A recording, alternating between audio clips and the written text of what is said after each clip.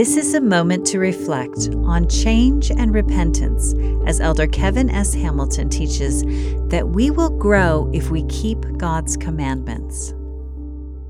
Computer software developers use conditional statements to tell computers what to do. These are sometimes referred to as if-then statements, as in, if X is true, then do Y. The Lord also operates through conditions of faith, conditions of righteousness, conditions of repentance. There are many examples of conditional statements from God, such as, if you keep my commandments and endure to the end, then ye shall have eternal life, which is the greatest of all the gifts of God.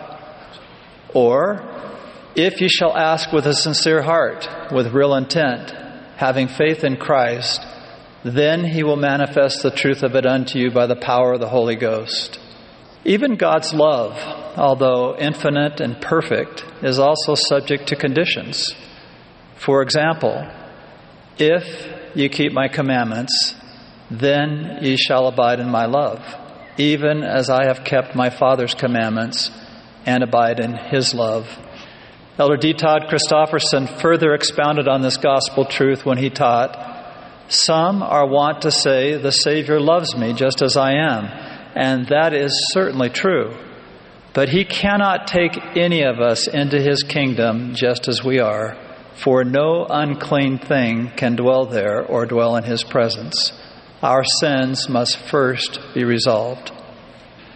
Brothers and sisters, our divine destiny and purpose is ultimately to become like our Heavenly Father and Savior Jesus Christ. We do this as we change or repent.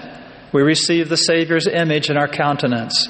We become new, clean, different, and we simply continue to work at it every day. Sometimes it may feel like 2 steps forward and 1 step back, but we continue to humbly move forward in faith. And as we humble ourselves and exercise faith in Jesus Christ, the grace of Christ and his infinite atoning sacrifice makes it possible to change. That was an excerpt from Elder Kevin S. Hamilton's talk, Then Will I Make Weak Things Become Strong. This is a moment to reflect.